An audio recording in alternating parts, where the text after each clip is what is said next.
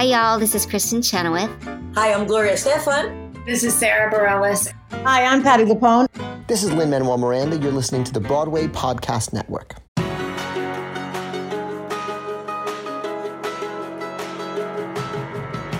Welcome to the Theater Podcast, intimate personal conversations with theater's biggest names. This episode is with one of Broadway's favorite princesses, Laura Osnes, and it was actually recorded 100% in front of a live worldwide audience on the internet as part of Broadway Podcast Network's Town Hall series of live events. To get more information about the BPN Town Hall series of events, you can visit bpn.fm/Broadway Together. Now, Laura Osnes grew up in Minnesota and ended up putting herself on the map in New York after she won NBC's reality show, You're the One That I Want. Well, she put herself on the map on a national scale. It was a national reality show competition, for those who don't know, and the winners, a man and a woman, would be the leads in a revival of Grease on Broadway. So she was 21, I think, when she won the competition, 22, I believe, when she started in Grease, and just her career has just gone on and done really, really well since then. Two-time Tony nominee for her work in Bonnie and Clyde and for Cinderella. Bonnie and Clyde was a crazy short run, but arguably one of the best Frank Wildhorn shows ever written.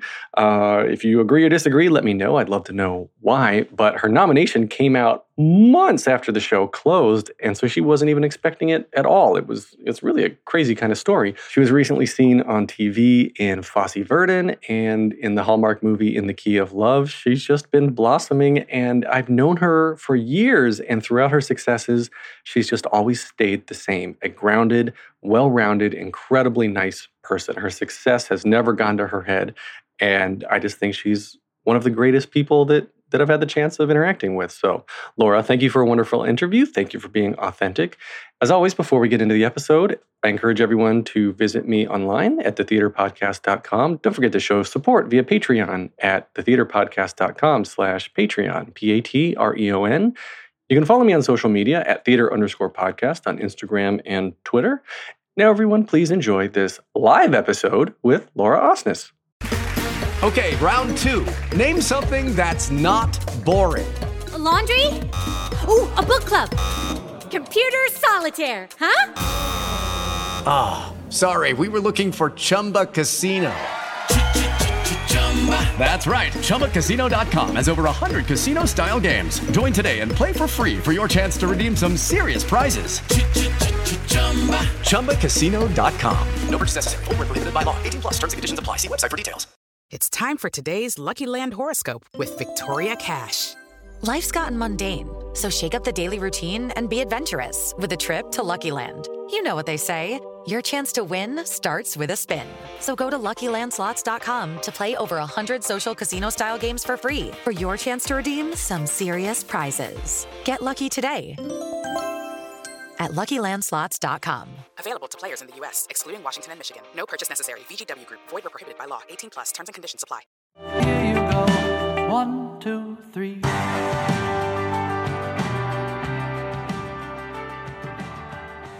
My guest today has been nominated for 2 Tony Awards for her performances in Roger and Hammerstein's Cinderella and Bonnie and Clyde. She made her Broadway debut in the 2007 revival of Grease after winning NBC's You're the One That I Want the year prior, and has gone on to be in many, many more shows, including South Pacific and Anything Goes. She was most recently seen on the Broadway stage in Bandstand, but was most recently seen on TV as Shirley MacLaine in Fosse Verdon and in the Hallmark Channel movie In the Key of Love. Laura Osnes, welcome to the very first live recording of the Theater Podcast. Hi, Alan. Thanks so much for having me. I'm so excited to be here. And who's in your? It's Lila? Yes.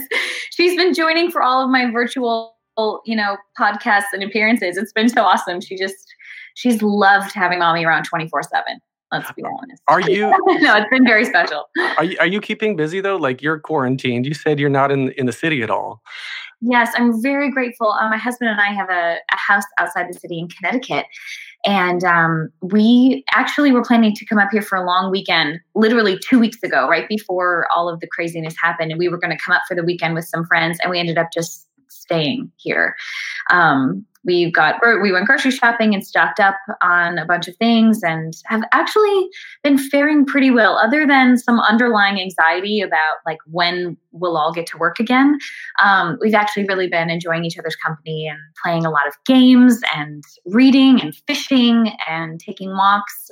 We live by a state forest, so there's no one around. We were able to walk outside and get some fresh air, and we're having movie nights and playing ping pong and really just trying to make the most of it and relax and just, stay connected and cook. We've been cooking like crazy. It's been actually pretty special time. I think we're all going to come out of this connected in a different way than we ever were before, and being more grateful.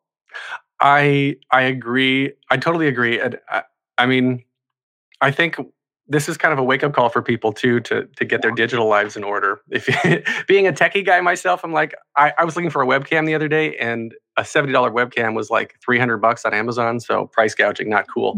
Wow. But, yeah. We've been checking stock on Zoom, and it's like gone up. I'm like, everything's gone down, and like Zoom and platforms like that have gone up because thank goodness we have technology like this in a time like this when we can't physically be together.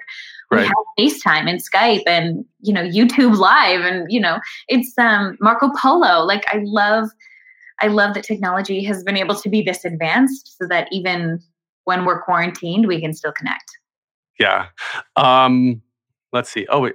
I want to play with this because we've got it. Ashley, is all of New York under shelter in place or just New York? New York's not really officially in a shelter in place, or did that change today? I thought there is some kind of like lockdown situation. I mean, you're still letting people go out for essentials is what I hear. Yeah, right. So everybody who is not an essential worker is encouraged to stay home, whatever that means. But it's not technically, I don't think, a shelter in place yet. Right. So anyway, but so you're doing like online master classes and everything too and stuff, right? Like, so you're still keeping busy. I mean, in a way, it's not like I have anywhere to go, but I've been super grateful. A lot of the companies I typically work for, teaching master classes here and there, I teach a lot, have reached out to me and said that they're launching virtual online classes and have asked if I would be willing to teach. And we'll see how it goes. I have my first one this Friday over Zoom. So I think like there are 10 students or so logging in, and they're each going to sing from their living rooms, and I'll get to critique them and help them work on acting their song. And hopefully it'll be a great experience. I've done one-on-one coaching that way, but never in a group setting like this. So I have, like probably 5 or 6 classes through various companies coming up that I'm teaching. So if anyone is looking to still stimulate their skills and wants to, work on honing that with me, I'm around for virtual classes, which is kind of cool. Do people get digitally starstruck? Like if there are people who haven't met you and you're like, oh my gosh, I'm about to have a face call with Laura Osnes or, whatever. Do you find that at all? Or is it sort of like, all right, we're in the business, we're all cool? That's so sweet. No, there is a little element to that because usually they are younger, typically like high school age or potentially like college age or, prepping for college auditions and things like that. And what's cool about, a platform like Skype or something like this, you do a digital class, is that you're like, oh, I'm friends with this person. Like we're just chatting online. You know what I mean? So it's cool to be able to make that connection. And I think kids do get a little start, but by the end, I chat with them, I ask them questions, we get to know each other, and hopefully they can ease up, by the time they have to sing. But I always assure people, I'm like, I am one of you. I am also going to auditions, and I audition for colleges, and I used to go to, I've gone to cattle calls, and it's like, I am one of you. I'm one with the artist. I'm not a casting director. I'm not here to critique you in that way. I'm here to give you just advice based on my own experience as a fellow artist. Well, Becca beat me to the punch here. Where do we get these classes with you? How do we sign up? Great. I just posted on my Insta story a few days ago. I'm teaching through a company called A Class Act for the next 3 Saturdays. This Saturday, the following Saturday, and the Saturday after. Are you able to post any of that information on the podcast? Absolutely. Yeah. I'll include it in the description for the episode notes when this goes out in audio form, and I'll edit this video description. Yeah, you send me what you want, we'll get it all out there. Amazing. So you can log on through there. I'll post on my Insta story over the next few days again. And then I'm also teaching with a company called Broadway Artists Alliance, and I think I'm doing that class March 31st and also April 8th or something like that. I think it's this Tuesday and next Wednesday. So yeah, and I think it's all different age groups, and hopefully there will be more. I think we're kind of waiting to see how well it goes and how well they sell. And then we can always add more over the next few weeks. If you miss these two, I'm sure there will be more if they fill up quickly. So stay tuned to probably my Insta story. I'll be promoting, and then you can put the link in the comments and description stuff too. That'd be amazing. Thank you. No problem. And speaking of Insta stories, though, I was looking at Broadway Princess Party on Instagram. Is Broadway at Broadway Princess PRTY, right? PTY. PTY. We had a hard time coming up with a handle because a lot of things were already taken, and we kind of think it looks like Broadway Princess Potty, like the Princess Potty. But it was what works the best with the letters, how many letters we wanted to have, and anyway. Right. People, yes, pretend you see the R there. Right. Well, PTY. For those who don't know, what is the Broadway Princess Party? The Broadway Princess Party is this super magical concert series I co-created with my friend and music director, Benjamin Rauhala, who is an absolute dream. He's so wonderful. And it started as a one-night concert at 54 Below 5 years ago. It'll be 5 years this August, so 4.5 years ago. And it was tremendously popular, and 54 had us back for several more sold out shows over the next 2 years. And then we thought about trying to take it beyond New York City and thinking it was a concept with music and artists that all of America needed to see, not just New York. And so we started booking ourselves in small cabaret venues across the country, like 2 years ago, and then last year started playing performing arts centers, and it was really exciting and wonderful, and we just had such a great response of little girl. Oh, daddy's home. Little girls and their parents and families and Comic-Con, Disney animation fans, Broadway fans, all coming together and loving these classic Disney and theater princess songs. Well, the reason I bring it up is because we've got almost 30,000 followers on Instagram now, and with all the quarantine stuff that's happening, you've taken it all online. You're doing what, IGTV? So yeah, Broadway Princess Party has its own YouTube channel as well, and we've been posting videos on the YouTube channel since our inception long ago. And I know Ben during the quarantine has been uploading a lot more photos from the archives, or a lot more videos from the archives, and we're trying to keep people alive and entertained and happy as well on that platform, on our Broadway Princess Party Instagram. And yes, going live. We went live for half an hour every day the first week of the quarantine, and are now going to do a couple times a week. Cool. Well, we were talking offline. You're going to send me all that schedule, so I'll have it on the Broadway Podcast Network website. We're going to put all this together, so it will be there. But about the whole princess stuff, getting into, of course, some of the roles you're known for now. But I want to start at the very beginning. And you grew up in Minnesota? Yes, sir. Right? That's it. What part of Minnesota? I'm from a suburb of Minneapolis called Eagan. Oddly enough. And now I'm pals with Susan Egan, going it is spelled differently. My town though is called Eagan.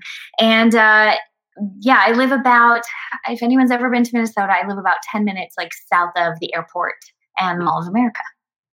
Oh, that's not bad. So was there a lot of theater up there? When did you first decide you're I want to start singing and I want to get into this sort of life? Sure. I would think I always gravitated towards music and theatrics. I sang Castle on a Cloud from Les Mis at my kindergarten talent show. So I don't know. I always just gravitated towards it. I used to put on musical soundtracks and cast recordings and act them out in my living room, like Secret Garden, Les Mis. I even had Miss Saigon, Beauty and the Beast. And I would play all the characters and act them out. And I started taking dance lessons when I was 5. And I danced for like 13 years competitively, like growing up, and did my first show in second grade. I played a Munchkin in The Wizard of Oz. I did not have any lines. I was not a Lullaby League, like not a featured Munchkin, just like random Munchkin number 92. And I loved it so much.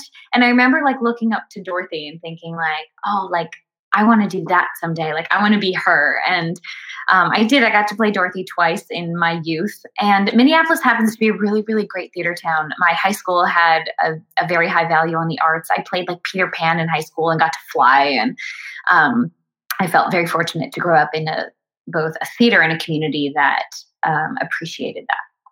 Well, was it your parents that kind of got you into it? Or, I mean, where did you first get the notion of there's a stage, this is a performance? I grew up watching VHS tapes of West Side Story and Music Man and Singing in the Rain. So that's where I first got the concept of a musical. Yeah, I think for me, a lot of it, my parents did take me to see theater a lot. Minneapolis was a great touring city. There were a lot of tours that came through, and I remember going to see a lot of theater when I was little. But neither of my parents are theatrical at all. My dad is an optometrist, and musical, yes, like plays guitar. We grew up like singing in church, and we led like the kids' worship at church. And so he was musical. My mom used to play piano, and I would like sing around it. But neither of them ever did like theater. Even though they were like musically inclined. So, and then my older brother is like completely left brain, does like business and finance, and was never really into theater at all. So I don't really know like if it's nature versus nurture, like how I got so into it, more into it than than the rest of my family. I think my parents saw that it was a gift that I had and something that I loved, and they always encouraged me and were able to help give me those opportunities without ever forcing it upon me, which was really special. I always tell kids when I'm teaching master classes, if their parents are there or whatever, like, thank you for believing in your kids, because I feel like I got to where I am because my parents always said yes and allowed that to happen for me, even though that wasn't the path that they necessarily had or really, thought I would have. Yeah. Well, in high school, I guess high school is really where you decide. I mean, as soon as you get to high school, it's all of a sudden turning into, well, you got to decide what you really want to be in life, and you got to take all the classes. They're going to put you into the college you want that makes the choices for the rest of your career. And there's a lot of, looking back, especially as a parent now, it's really weird to me to have that much pressure on you at such an undeveloped age. Yeah. I mean, just to figure out where you're going. But was there ever a time when you didn't want to do it, or, you ever want to do optometry, or, your brother went into business. So obviously, right, like, there's that side of things. To be honest, I like when I was 5 years old, I was like, I want to be on Broadway. And I think I'm maybe a rare case of it's the one thing I've always wanted to do and feel like I was put on the planet to do it. It was a long tunnel and Broadway was at the end and I was going to get there, like no matter what. Like that was like my dream. The great thing about that is that I never questioned it. And everything I did in my youth kept steering me towards that path. I was a very good student in school, but I didn't really enjoy it. I remember always thinking like, I can't wait till the day that I can just sing and act and do shows and not have to also read tons of books and write long papers and like do math problems. Like even in middle school, like I started working professionally in Minneapolis in middle school. So I would like go do shows downtown that had like, matinees and then like show up to school when I could. And I had a very kind of unique childhood. I started doing post-secondary classes in high school, which means I only had to go to college in the morning. And then I would leave like midday, and 2 days a week I would go to a college campus and take 2 classes there that counted towards high school credit and was like ahead, but also freed up my schedule so that I could go do shows more often. And I knew what I wanted to do. And it's the one thing that I just had my heart set on forever. And so there was something very special about that, but also means I'm not good at anything else. This is the one thing that I like always studied and always had a passion for and just drove for it and was determined. But it makes I sometimes wish I had a skill set in other things, but I don't really, because this is what I always just studied and had my heart go after. But I also tell kids that a lot of people feel like they need to have a backup plan. And I feel like if you have a backup plan, you're going to end up doing it. Yes. I mean, to each his own. And I know there's a lot of different schools of thought about that. But for me, it was like, I put all my eggs in this one basket because I knew it was what I was put on the planet to do. And if you're not that certain about it, maybe you're like, I'm good at this and I'm good at this, or I like this and I like this, then cool. But I was like, this is the one thing I want to do, and I'm going to put all my eggs in that basket and go for it. So I'm super grateful. Real quick, there's a question from Megan. What's the first musical you remember seeing? Oh my gosh. Oh, like in Minnesota. I went to see like the high school shows, but I remember when I was probably like the first like impactful one is I actually saw a tour of Miss Saigon. I was probably way too young to see it, but what my parents did was it was me, my brother, and I had 2 stepsisters, and very Cinderella of me. Don't worry, they were nice. Because we couldn't afford to take all 4 kids to the show, we put names in a hat and we drew, and one of the kids got to go see the show. And I fortunately got drawn. And I think I was probably like 8, but I got to go see Miss Saigon at the touring show. And I remember being like floored, like flabbergasted. It was like, that was the first like huge, Broadway caliber production. And I was so moved by it. And I was like, that's what I want to do. And I want to sing like that. And I, singing with an orchestra and having the story, that real and that impactful. I mean, I remember my mom explained the meaning of it a little bit to me, so I wasn't completely blind going in. But I remember that being very impactful. That's interesting. I think one of my first shows that I saw was Chicago, which obviously was probably not age appropriate for me either at the time. So, whatever. Great parents. We probably saw a lot of things we shouldn't have when we were that age. I know. But I did grow up too, like you said earlier, with like the movies. I did grow up watching the Rodgers and Hammerstein movies, like Sound of Music and The Wizard of Oz. I was obsessed with The Wizard of Oz. I grew up with like the Mary Martin Peter Pan. What else? Like Singing in the Rain, White Christmas, all of those kind of classic movie musicals that all the Disney movies, even, the animated Little Mermaid and Beauty and the Beast. And it was like, I want to sing like that. I want to do that. Were you, well, that kind of brings me to my next point. Looking at the Disney stuff and you played Cinderella, so you're like lumped into this category of princesses now, and very few people get to be able to say that. But were you actively? I mean, is your voice naturally more prone to being that like floating soprano, or what is it, like a shitload of work that got you there?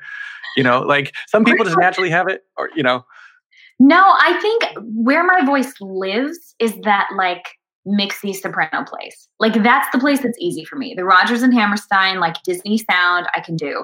The belt thing I learned. That's the one I like learned over time and have grown to feel more confident with, but that's not where I live. I think, that's the one that I'm like, I have to think about it. I always feel a little more like strained or tired. It was funny when I was Googling you for this. One of the top Google questions. You ever Google yourself, by the way? On occasion, mainly because I'm a scrapbooker. Like I love photos and memories and reminiscing. I always make scrapbooks for shows and things like that. So on occasion, I like need to find a specific picture of something, and I will Google. And I have one fan site that uploads like HD pictures from things I've done. And I always like go there and like save the pictures off the internet. And I'm like, thank you somebody for like finding this, buying this or whatever, acquiring this in HD so that like I can enjoy it for the sake of my memories. Oh, well, the one of the questions that comes up when I put in your name was, does Laura Osnes really sing? Which I'm like, why would she not? How could she not really sing, for one? I thought it was just odd, but the answer is not a yes or no. It's a paragraph expose about how effortless your soprano voice is, which is just funny to me. So just put in your name. It's, Google has like the top 4 questions about you, and one of them is like, do you really sing? So yes, of course you really sing. I do. It's funny, like I feel like with the Hallmark movies this past year, I found a new audience with like Hallmark TV fans that maybe weren't necessarily Broadway fans or knew me before that. And I sing in both those movies. So I'm guessing that's probably where that came from, where they're like, is she actually a singer? Oh, like, right. You just Google me, as you're saying, and then like zillions of videos come up from like of course stuff. But I'm guessing that's maybe that new audience who doesn't know me from my Broadway. Well, maybe Melissa Swanson here wants to know, will you be starring in more Hallmark movies? I would love to star in more Hallmark movies. I have to be honest, all production has stopped, for everything right now. But I had such a great time filming them. I learned so much. I kind of challenged myself to, I think, get out of my comfort zone. I think I've always been a little bit like camera shy, so to speak, or just fear of the unknown. Like I know what to do when I'm on stage, and I know that how to handle that and auditions that way. But the auditioning for camera and acting for camera is actually like a completely different thing. And just because I haven't had very much experience doing it, I was very nervous going into it. But Hallmark was a very safe space to get to learn and play. And I had a really, really great time, and I would love to do more. Yes. Well, they keep calling me. Hopefully they will. Yeah. But let's rewind again back to 2006, which is You're the One That I Want. Yeah. Oh, goodness. I guess we could credit that with launching the Broadway career, right? So You're the One That I Want, an NBC reality competition show where the winner gets to be on Broadway in the revival of Grease that happened in 2007. Yeah. And you were 21 when you won that, right? Mm-hmm. So yeah, that was a while ago. The good old days. 21. And I guess, okay, so I was reading that you didn't finish college. You went to college and then you got some jobs, and then so you just didn't finish, right?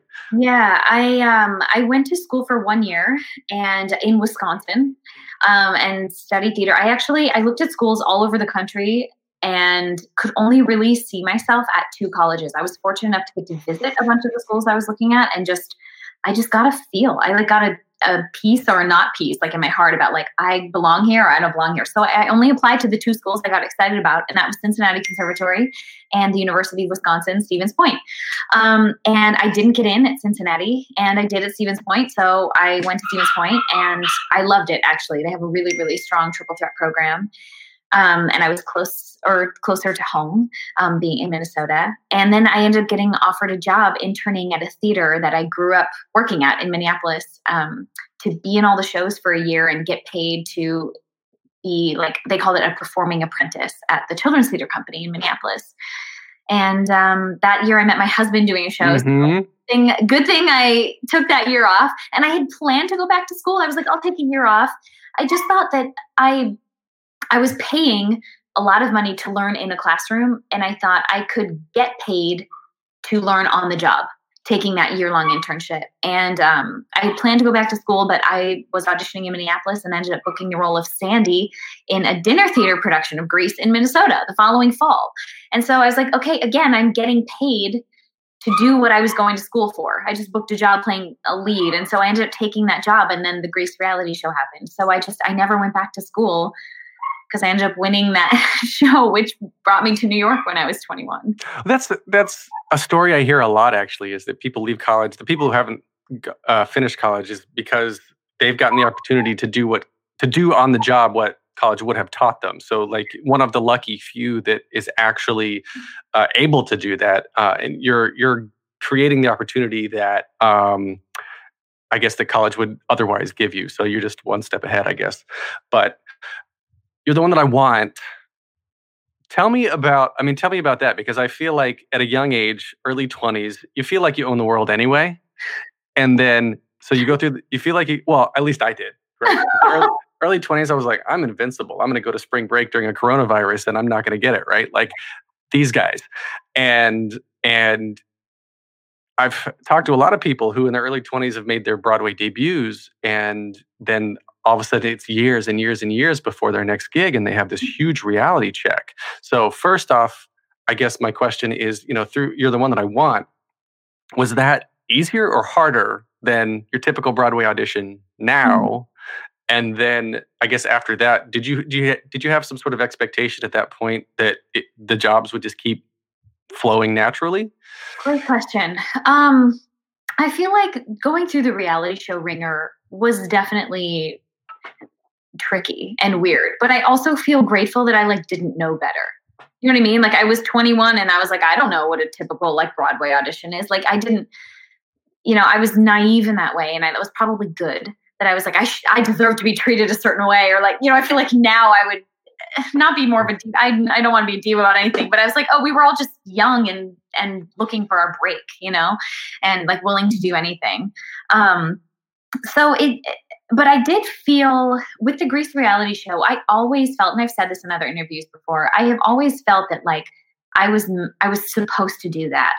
The doors opened and the stars aligned for everything to work out for me to fly to LA and audition for that. I was doing a show at the time, and I wrote a letter to my director asking if I was in Greece, in Minnesota at the time. And I wrote a letter to the director asking permission to take the weekend off of shows so that I could fly to LA and audition for this reality show. And regional theater people don't call out, understudies don't go on that often. It's not typical.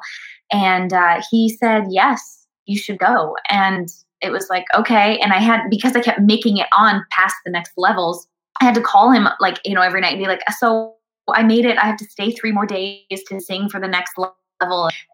I was worried about ruining my reputation with that theater. And at the time, because I was kind of leaving them high and dry, especially when I ended up making it to the top 6 and having to move to LA to compete, on TV every week. The director's daughter took over me in the show for the last 2 months of the run. But I always had this piece that I was supposed to be there. And it did kind of, put you through the ringer. It's a lot of stress singing on national television when I was 21. And, we got spray tans and our makeup done. I had never been exposed to things like that, being the little girl from Minnesota. My nickname on the show was Small Town Sandy. So at first I was Minneapolis isn't a small town. I've been doing theater since forever. But I think that nickname actually helped to make me relatable to Middle America. And I think ended up working in my favor for all the people who were watching and voting. But when we ended up winning, I think I was comforted by the fact that the process of putting on a show was the same on Broadway. That I had been doing my whole life. 5 weeks of rehearsal and then performances. The rehearsal process was very similar. The cast camaraderie was very similar, that feeling, except there's just more money behind it on Broadway. I remember, walking to 42nd Street Studios and looking out over Times Square, during our Grease rehearsals. And I was just is this happening? My dream came true. But I did take it very seriously, saying you're on top of the world and all of that. I knew that gift that I had been given, I didn't want to take lightly and not be wise about it. I valued my reputation, and I knew that door had opened, and I didn't want to squander it. So I took my job very seriously. When I was 21, I never got sick during that year in Greece. I took very good care of myself and my body, so I never had to call out. I did take my week vacation because I was required to, but those 8 performances were the only performances I missed that whole year, because I wanted to establish a good reputation so that I could continue living my dream.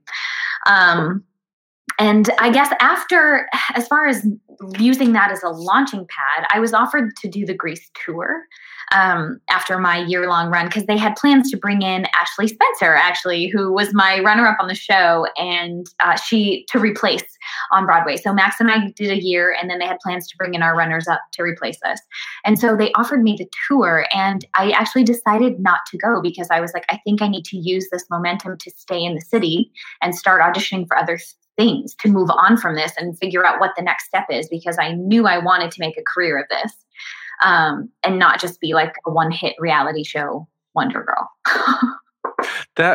That's very, I want to say, old soul of you. Have you ever been told that you have an old soul? Yeah. Yeah, you're very you're very introspective and very calculated, and I'm wondering where that comes from. Part of it, I think I'm grateful I had my husband. I got married at a young age. So right before I moved to New York, between winning the reality show and moving to New York to start rehearsals for Grease, my husband and I got married. So we were dating during the reality show. So I got married at 21. And nowadays people would be like, oh my gosh, I had no idea. Not even nowadays, even back then it was, young for people to get married, but we knew. Again, I had just such a piece about it. And I was like, I don't want to go to New York alone. Like, at least let me bring my person. So the timing kind of worked out perfectly. And we were able to, move to New York together. And Nate has been an amazing sounding board and rock for me. All of these years later, maybe 13-year wedding anniversary. Wow, 13. I mean, that's good for anybody, but especially people who got married at a young age. Is he from a small town too? He's from Minnesota. He's from another suburb of Minneapolis. Oh, wow. Corner suburbs of the cities. But we met doing a show together that year after I took off school. Yeah. I mean, one of the questions we have, Megan, again, was there any sort of culture shock moving from Minnesota to LA and then later to New York? And I guess, so you and your husband went through that together, which was nice. You had each other. But I mean, you're coming into New York after Minnesota, which isn't, it's not a small town itself, but compared to everything's small-ish. Completely. Much smaller than New York, so to speak, especially at my tender young age. But yeah, LA was weird because, like I said, it was like that culture, especially the reality show thing of like spray tans and getting my makeup done for the first time. And that stuff I had never been like exposed to. And then moving to New York, I had visited New York several times and I knew that I did love that city. And I was like, I can get down with this. I knew what to expect a little bit more. But I think the main thing that was the culture shock was all of the press that came along with being in a Broadway show and especially winning a reality show and having that sort of kind of overnight fame for that season of my life. Doing interviews and photo shoots and all that kind of stuff. Because when you star in a show in Minnesota, sure, you have maybe one interview and one photo shoot for the program cover if you're lucky, or for the newspaper, whatever. But Broadway is kind of a continual press junket. And so I think that for me, learning how to conduct myself during interviews and feeling comfortable doing that and, photo shoots and stuff was, I think, the most surprising thing. You've kind of alluded to that a couple times now that being in large groups is not your forte, and being on camera, I take that back. Being on stage, being in character is where you're most comfortable. But I hear that a lot from people who are inherently shy because otherwise you're not quite sure where to put your hands or where to stand or how to tilt your head, and it's all this self-absorption of being critical. Is that just somebody put in the comments Scorpio traits? Is that just you being you? Or is that you being you, or is that does that come from somewhere? Because I could get in a relationship with my parents and we'd go in a completely different direction with this podcast. Sure. I have to be honest. I think I don't know if any of that has stemmed from my parents. I feel like they never pushed me into anything, or really, I think they saw that I was good at this and I loved it and always supported it. But never really pushed me into it. I do feel like at my core, I'm an introvert. And so I can be in large groups and I can turn it on for an hour. And then literally when it's been 61 minutes, I'm like, Nate, we have to go. If I'm at an event with my husband, I can do it for an hour. And then I kind of hit my peak and I'm like, I need to go home. So it's interesting. It's now, and I've learned even with concerts and stuff where I have to be myself, which is, terrifying. People will pay to watch me, and even just hear me talk. Is that entertaining? That's the most vulnerable thing, is to be yourself and be available and open in that way. But I've gained more confidence in myself in that way over the years doing concerts and things like that, where I have had to be myself. But my favorite thing is becoming someone else, is stepping into someone else's shoes and getting to play a character and work with a cast of people and having players, to interact with, is still my first love. I completely understand. I get that. It's when you feel like, speaking for myself, when you feel like you don't belong, being told who to be gives you a home immediately. I totally get that. I mean, that's what drives a lot of people to theater. It's like it's an escape. And I love my life. I'm actually really grateful for my life. I enjoy being Laura, but it's also, we're all storytellers too. You know, it's like we do it to fulfill ourselves. And as a bonus, we get to fulfill the hundreds of people watching us. It's a very special and unique career and job and responsibility that I feel like we have been given as artists. And it's very rewarding. Hey guys, it is Ryan. I'm not sure if you know this about me, but I'm a bit of a fun fanatic when I can. I like to work, but I like fun too. It's a thing. And now the truth is out there. I can tell you about my favorite place to have fun. Chumba Casino. They have hundreds of social casino style games to choose from with new games released each week. You can play for free anytime, anywhere. And each day brings a new chance to collect daily bonuses. So join me in the fun. Sign up now at ChumbaCasino.com. No purchase necessary. VGW Group. Void where prohibited by law. See terms and conditions. 18+. Hello, it is Ryan, and we could all use an extra bright spot in our day, couldn't we? Just to make up for things like sitting in traffic, doing the dishes, counting your steps, you know, all the mundane stuff. That is why I'm such a big fan of Chumba Casino. Chumba Casino has all your favorite social casino-style games that you can play for free anytime, anywhere with daily bonuses. That should brighten your day a little. Actually, a lot. So sign up now at ChumbaCasino.com. That's ChumbaCasino.com. No purchase necessary. VGW Group. Void where prohibited by law. See terms and conditions. 18+.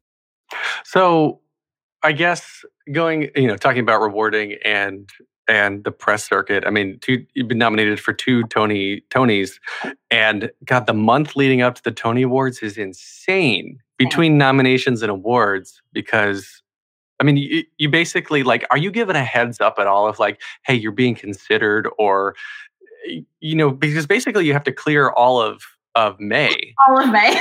Yeah. And if you're doing a show at the time, you're running on fumes to get you through. Yeah. Yeah, because after the nominations, then there's like the next day is the Meet the Nominees press lunch, and then there's junket after press thing, after junket, after lunch and whatever. And then you're still doing your 8 shows a week. And then when it comes up to Tony time, you're getting up at 5, 6 in the morning to get to the play, to get to Radio City or whatever it is, to do your rehearsals so you can perform. Like, it's insane. I'm getting like anxiety right now just thinking about it. Yes, for those of you that don't know, it's the moment you wait your entire life for and then never want it to happen again. You're like, wait, like Cinderella Tony Day for me was, I think, the most stressful day of my entire life. Like, more than my wedding, more than like anything, more than what's going on in the world right now. Like, honestly, that day in particular, first of all, my first Tony nomination was for Bonnie and Clyde, and the show had closed 12 months earlier. So I wasn't doing 8 shows a week. And you said, do you have any sort of like, did they tell you you're being considered? A lot of times there are every year there are other awards leading up to the Tonys. There's like the Drama Desk, there's the Outer Critics Circle, there's the Drama League Award. And if you've been nominated for those things, it's likely you'll be nominated for a Tony. For Bonnie and Clyde, I had not been nominated for any of those other things. So I had no idea I was going to be nominated for a Tony Award. I was not awake watching the things. It was a complete surprise. I awoke that morning because the announcements are at like 8 a.m. Like, what actor is up at 8 a.m.? So I awoke from a call from my agent, and I was like, why is Tim calling me at 8 in the morning? And I didn't answer. I shut it off. And then it was a text, and he said, call me now, ! And then it like clicked. And I was like, oh, this is the day that the nomination. And my heart started to pound. And I called him back, and he was like, Laura, you've just been nominated for a Tony Award. And I was like screaming, crying. My dog was going crazy. My husband and I are in bed, like, just like.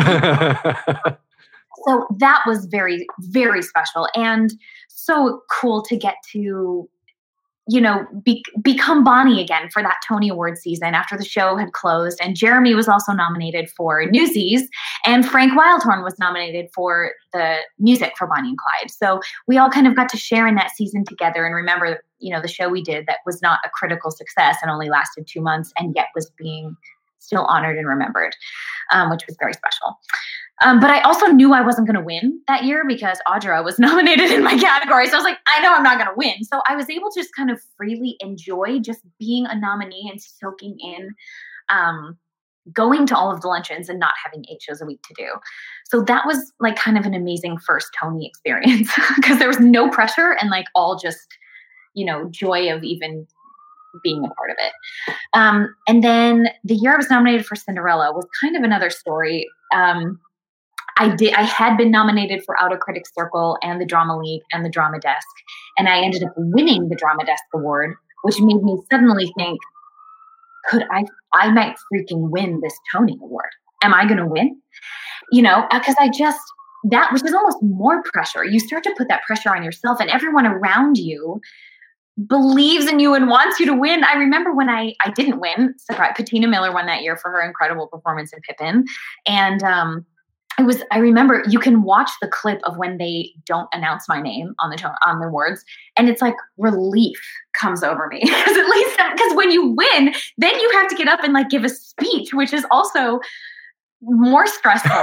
That's truly being yourself and forever. And, so it was almost like, oh, good. I can enjoy it instead of be stressed about winning. But I remember feeling like I let everyone else down more than I let myself down. Like I personally wasn't like, I must win this for my own self-assurance. It was I more felt like I let down all the people who were rooting for me, Well, that's an interesting way of looking at it. Yeah, I'd see that. And that's tough when you're putting that extra pressure on yourself to please others. I guess, that speaks to why you kind of like the stage too. You're giving others, you're giving to others, making them feel good and taking them on a journey, right? It's a bit of self-pleasure to be able to give that gift to others. So completely get that. And we love the fans. They're the ticket buyers. My family, all of the network of people that voted for me, you know what I mean? On the Grease show, were also rooting me on for Tony season. And, my dad's office staff back home in Minnesota, everybody knew that I was nominated and everybody was tuning in. And, you just think of all those people that you're like, oh, I'm sorry. I didn't win for you, But that day, I do remember that day, it was a lot. It was like early Radio City, rehearsal, and then back to the theater for a matinee performance of Cinderella, and then into my red carpet look. So post-show, you're like sweaty and gross, and you have a team of people trying to get your hair to look good and your makeup to, look good, to walk the red carpet for the Tony Awards. Then we went I got ready backstage at Radio City, changing into the costume to perform during the awards back as Cinderella, and then getting back into your red carpet look, hair, makeup, everything, to just wait to see if they're going to call your name because you're nominated for Best Actress in a Musical, which is the end. You know what I mean? It's the end of And so, it was a lot of back and forth and stress and nerves. But I'm like, if I can survive that, I can survive anything. And I do hope it happens again. But it was a very stressful day. Well, now you know what to expect. But yeah, I've said it before on the podcast that Broadway is the Olympics of theater. It's the best of the best, and it takes a certain amount of discipline and a certain amount of focus to be the best. So you're on stage in general on Broadway, so you're in the elite, but then winning the Tony or getting nominated at the very minimum is just like you're the cream rising to the crop. So, you've always got that on your title now. That's how you're introduced, 2-time Tony nominee Laura Osnes, right? Mm-hmm. So it's there, and don't take it for granted. That's my advice. Thank you very much for saying that. Yeah. And thanks for just appreciating that, because I think, a lot of people are just like, oh, it's so glamorous. And it is glamorous. And like I said, it is the moment that you wait your entire childhood for, to be at the Tonys and live through that. But it does take a certain constitution, like mentally, emotionally, spiritually, however you're able to ground yourself amidst all of that. You kind of need to be strong to do it well. Do you have a routine that you do to keep yourself focused and really? Because like Desi Oakley, Christina Alabato, I've talked with them. They have such hardcore meditation routines. Yeah, that's amazing. I'm inspired by that, and by both of those gals. Honestly, I have to be honest. I've always been, for me, my faith has been something that's important to me. So I grew up having that kind of foundation to kind of build on, whether it's like just a moment of prayer in the mornings, or I really actually like to stretch and like do like yoga, even if it's like in my living room, just to kind of center myself and just be quiet and take care of my body.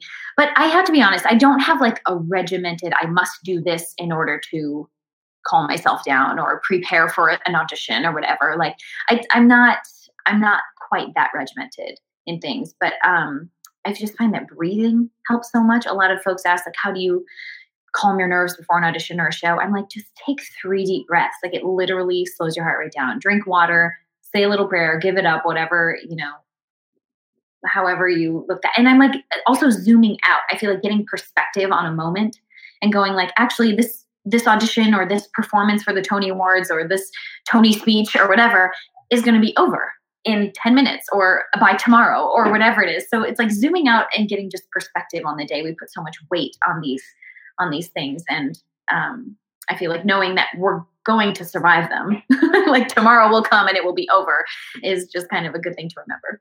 Oh yeah, I guess that's being more mindful than I guess practicing. But yeah, me, I'm just more mindful, and I just have the foundation.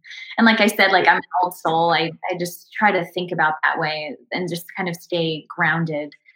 It's easy to make this career your life, and our life revolves around my schedule a lot of the time. And at the end of the day, and even throughout this virus and the thing that everyone's facing, it's like you realize what's actually important. And yes, we still love our art and love what we do, but there is a life in a world outside of that is important to ground yourself in, because this can be fleeting, and I may not have my voice forever, or I may, I think about that. I'm like, if I were to lose my voice or something, like it's become my identity, like I would be so sad. But I also have to know deep down that my identity is not in what I do.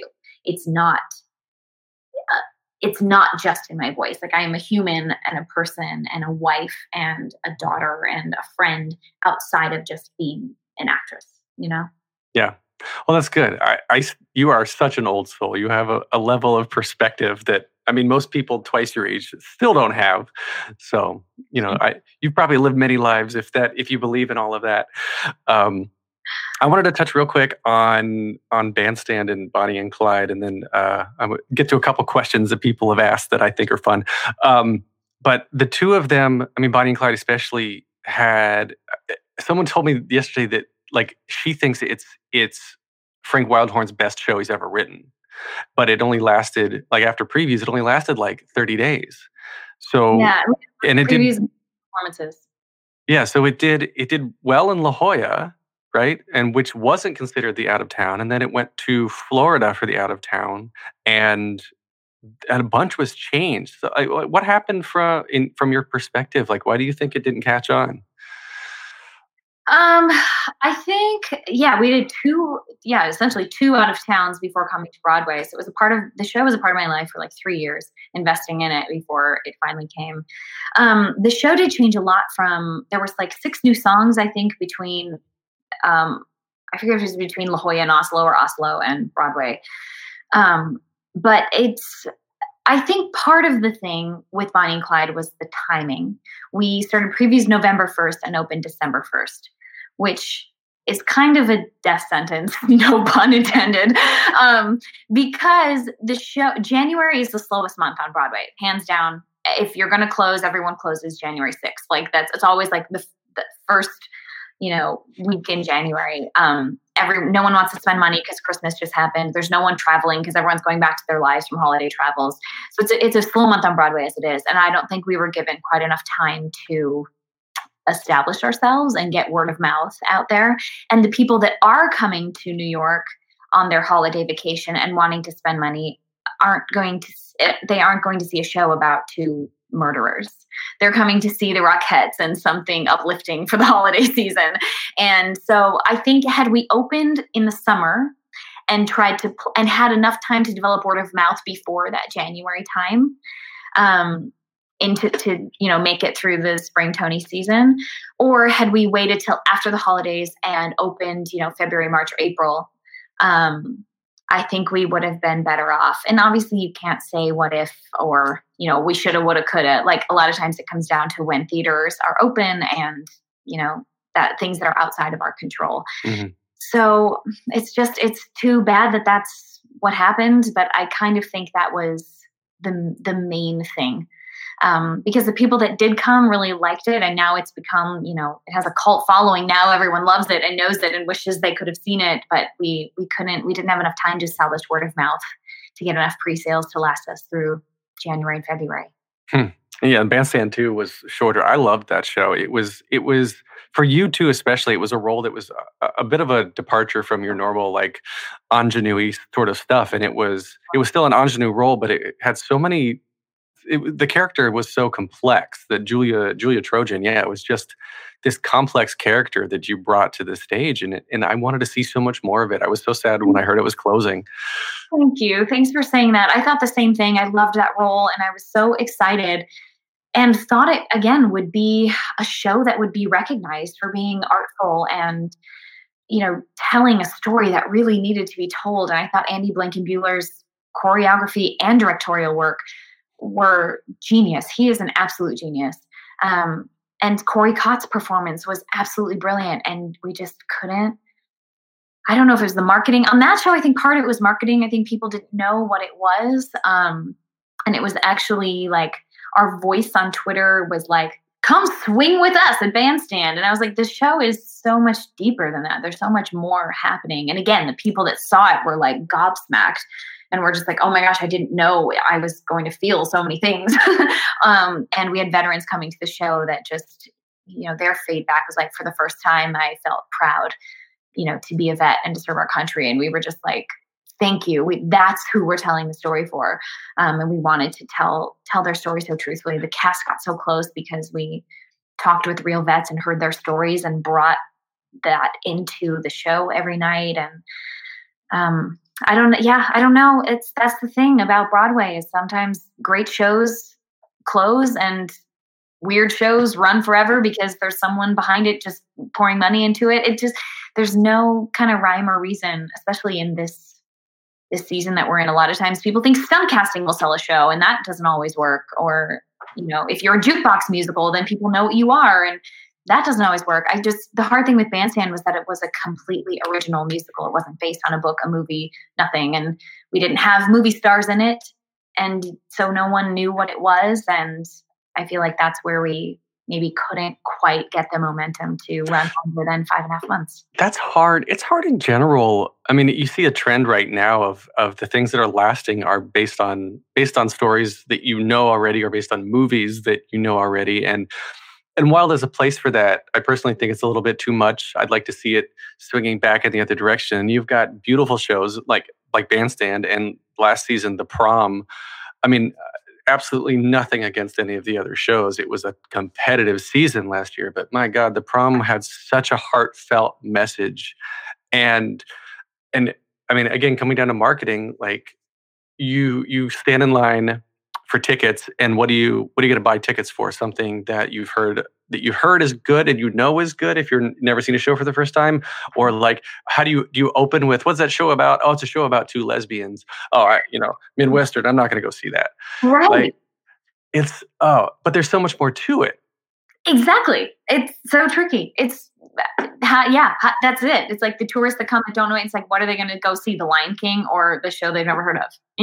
And Lion King's amazing. Like, that's fantastic. But you're right. And same with Bandstand. There were 13 new musicals that season, and Dear Evan Hansen. And the thing is, there are some good new original works that are lasting, like Dear Evan Hansen, obviously Hamilton. Mm-hmm. Mormon. Obviously, there are some original things that have found their place, and that's incredible. But yeah, I agree. I wish there was a way to applaud new original works and help get the word out there about those shows, and that tourists and theater goers weren't so drawn to going to see like Pretty Woman, for example, just because they know the movie, you know? Right. I totally agree. I think I just want to pop up a comment real quick. It's not a question, but Ani, so cool to hear. I handed in my BA thesis on Bonnie and Clyde, the musical, last week. Aww, thanks. I would actually love to know. I guess it's the Laura Osnes production. Yeah. Ani, tell us more. What were you doing? But anyway, let me see another question here. Yes. Anna again maybe says, how do you usually prepare for a role? Oh, it really depends. For someone like Bonnie in Bonnie and Clyde, she is a real human that existed. And so there is research to be done and books to read and photos to look up. And that was really fun for me because, there's history there and she's an actual human. So reading about her and getting kind of firsthand accounts looking at the pictures. Like I remember I had my hand on my hip a lot as Bonnie, because literally the two pictures that exist of her, she has her hand on her hip.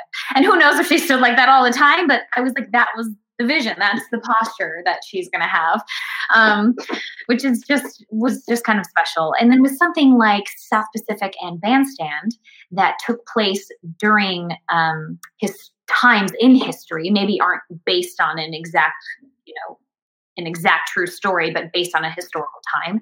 Still doing research. My grandma was a nurse in the war right after World War II. Oh, no kidding. Yeah. So I remember I had a picture of my grandma in her nursing uniform in my dressing room at South Pacific. And then my husband's grandma actually was a singer in a swing band in the 50s with her husband. And so I had a picture of her in their band in my dressing room at Bandstand. So had done that research about the time period in the war. And again, we talked to veterans and, getting as much research. Doing theater in a period is like a history class. Doing that research, people are like, do you have advice on playing Bonnie? And I'm like, read the books, do the research. It's not about belting a D. It's about doing the research and becoming a character. So that's I love things like that where there's resources out there. And nowadays there are so many resources. It's not just a book you can read. There are, there's YouTube and there's the internet and, even Wikipedia will help you learn things, and photos that can be searched. For something like, let's see, Grease or even Cinderella, there's a little bit of a preconceived notion as to what people think those roles are, Sandy and Cinderella. And so for me, it was about bringing truth to what's on the page and not trying to mimic someone's performance or copy, but bring myself and be truthful. So that's how I kind of approached those. And, you realize that you can't please everybody. Everyone's going to want Olivia Newton-John when they see Grease. And then I walk out in a brunette wig and people are like, she's not Sandy. And I'm like, you guys, just wait. Just let me act a minute. Let me sing for a minute and bring truth to who this character is. And it shouldn't matter what color her hair is.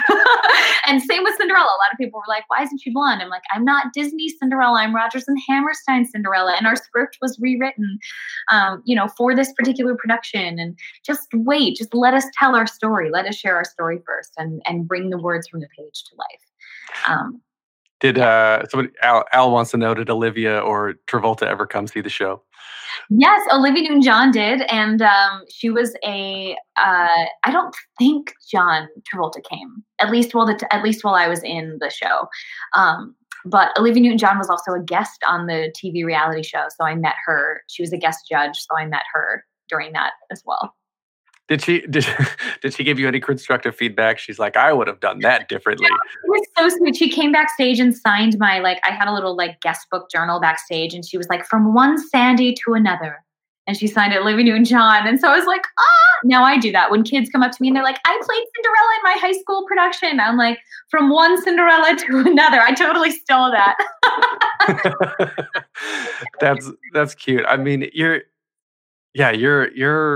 like, those moments are what people look back on. And I've interviewed some people who have been in shows now have come to Broadway and have been in in shows with the people who they stage doored, 20 years ago. And it's just, it's made their life. It's literally made their life. Same. I remember my first Broadway crush was Matthew Morrison. I saw him in Hairspray when I was in high school. And I have a picture with him at the stage Beach tour. And we actually never did South Pacific together, but we are friends and know each other. We've done concerts and events and things together. And my husband has photographed him a few times. And, I think I have told him this story, but I was like, I saw you in Hairspray, and it was like the first teen like butterflies I felt, you know what I mean? Like that first like crush. And so, yeah, it's crazy to be like, wait, I used to look, and even like I saw Sutton in Thoroughly Modern Millie, and like she inspired me to do this. I saw Kelly O'Hara in Light in the Piazza, and then, less than 5 years later, replaced her in a Broadway show at the same theater.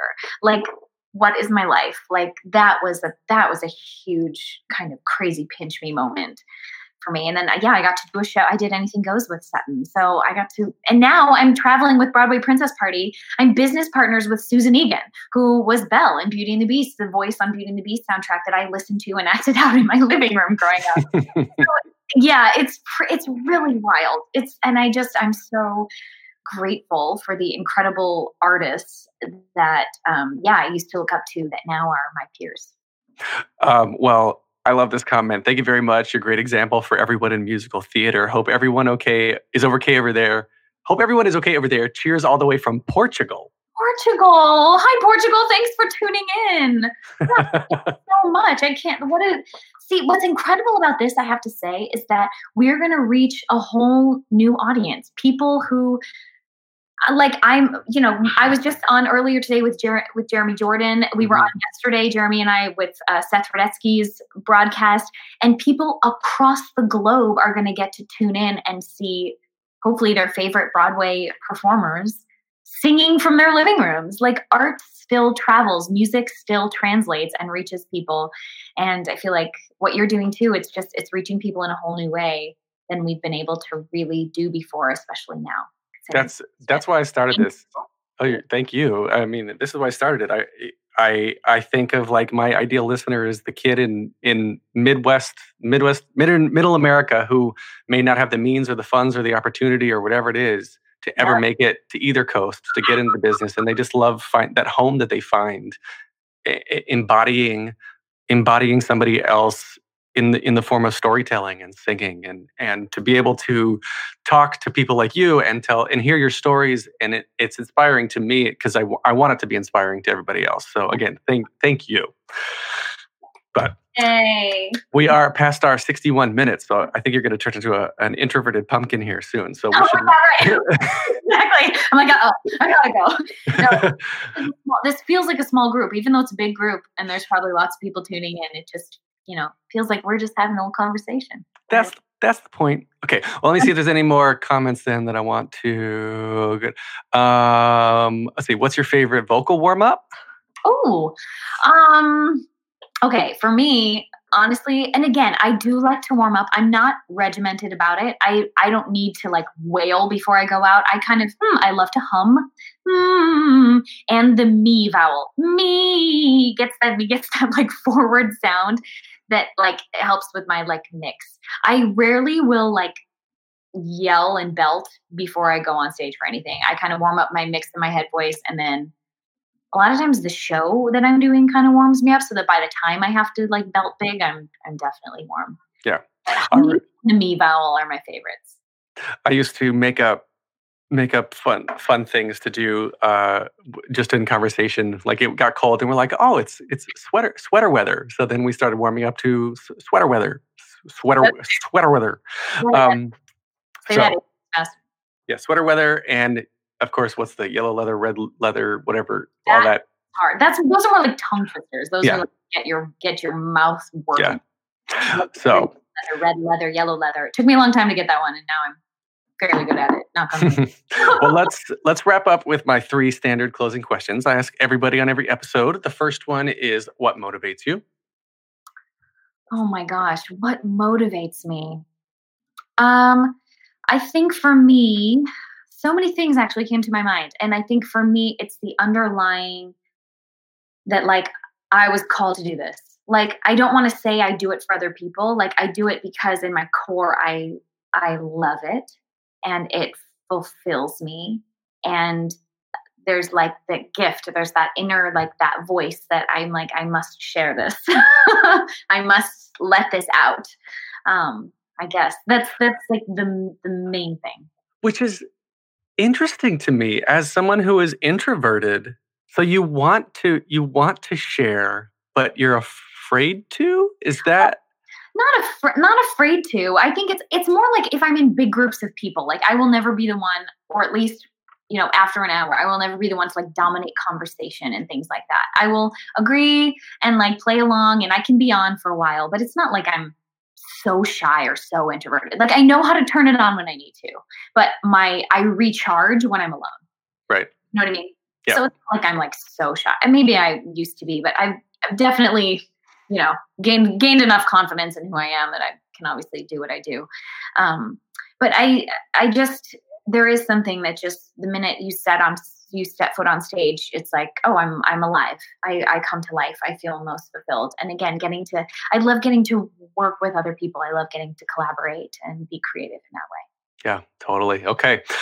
Second question is, what advice would you give to your younger self and younger people listening now, starting out down a similar path? The three things I always say are be patient. There were several things that did not go my way until they finally did. And one of them was Grease. Like I did not get Grease at community theater when I was in high school. And then like 4 years later, won a national competition to play Grease on Broadway, to play Sandy in Grease on Broadway. So like, just hold your horses, just calm down, take those moments of rejection with humility and grace, learn that lesson and go, okay, it's not my time. My time will come. I've had that has happened to me countless times. I didn't get Dorothy and the Wizard of Oz at community theater when I was going to ninth grade. In fact, my best friend did. It was down between me and my best friend, Nicole, and Nicole got it. And I was heartbroken. I wept for like 2 days. But I was in the ensemble and I like supported her and like, I was the best Emerald City dancer that I could be.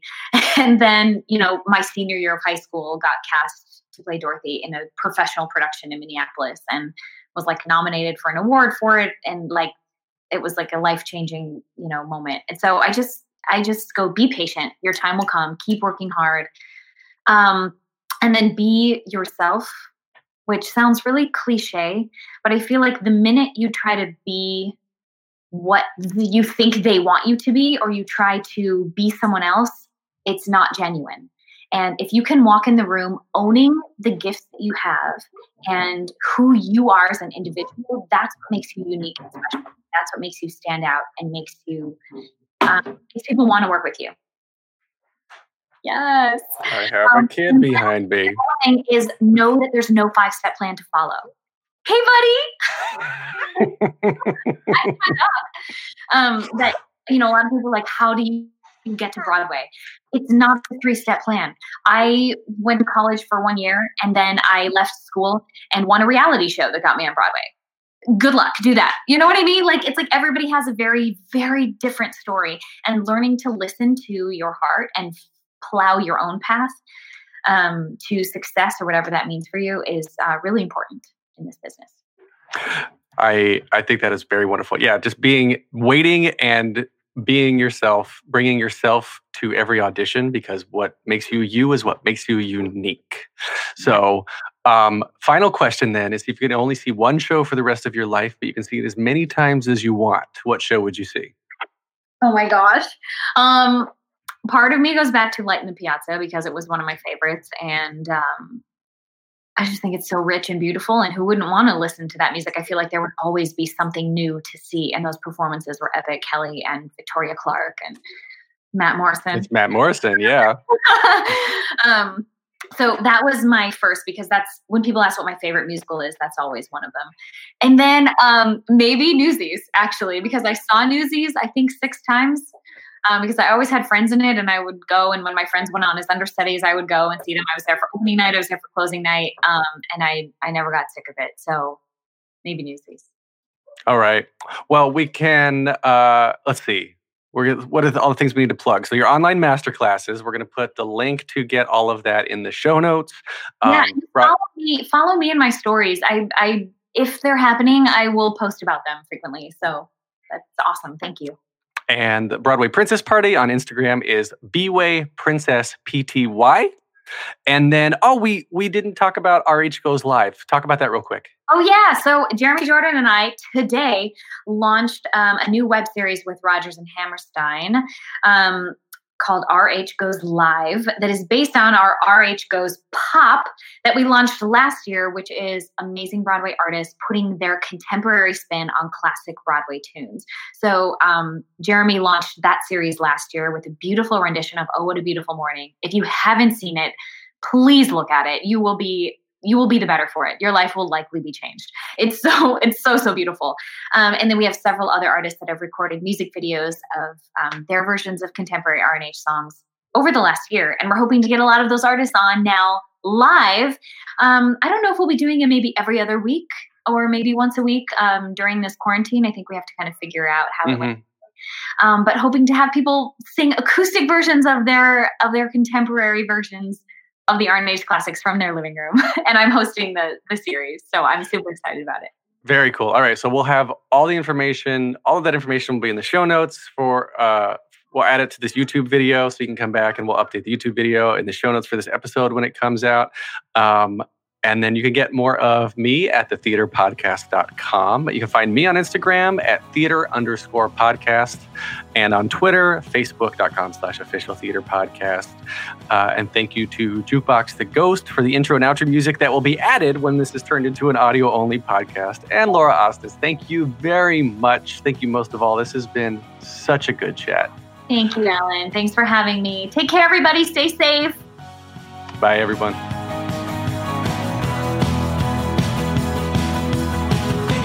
Breath, make the world a little colorful. Hey, it's Leslie Odom Jr. here on the Broadway Podcast Network to tell you about the Rise Theater Directory, a program of Maestro Music. Rise is a national online resource designed to connect and empower backstage and administrative and creative theater professionals from underrepresented backgrounds. If you work or aspire to work in the theater community, this can help you find your next project. And if you hire theater professionals, search the Rise Theater Directory to find your next team. Create your profile now and get more information by visiting risetheater.org. That's theater with an RERISETHEATRE.org, because only together we rise. Hey guys, it is Ryan. I'm not sure if you know this about me, but I'm a bit of a fun fanatic when I can. I like to work, but I like fun too. It's a thing. And now the truth is out there. I can tell you about my favorite place to have fun. Chumba Casino. They have hundreds of social casino style games to choose from with new games released each week. You can play for free anytime, anywhere. And each day brings a new chance to collect daily bonuses. So join me in the fun. Sign up now at ChumbaCasino.com. No purchase necessary. VGW Group. Void where prohibited by law. See terms and conditions. 18+.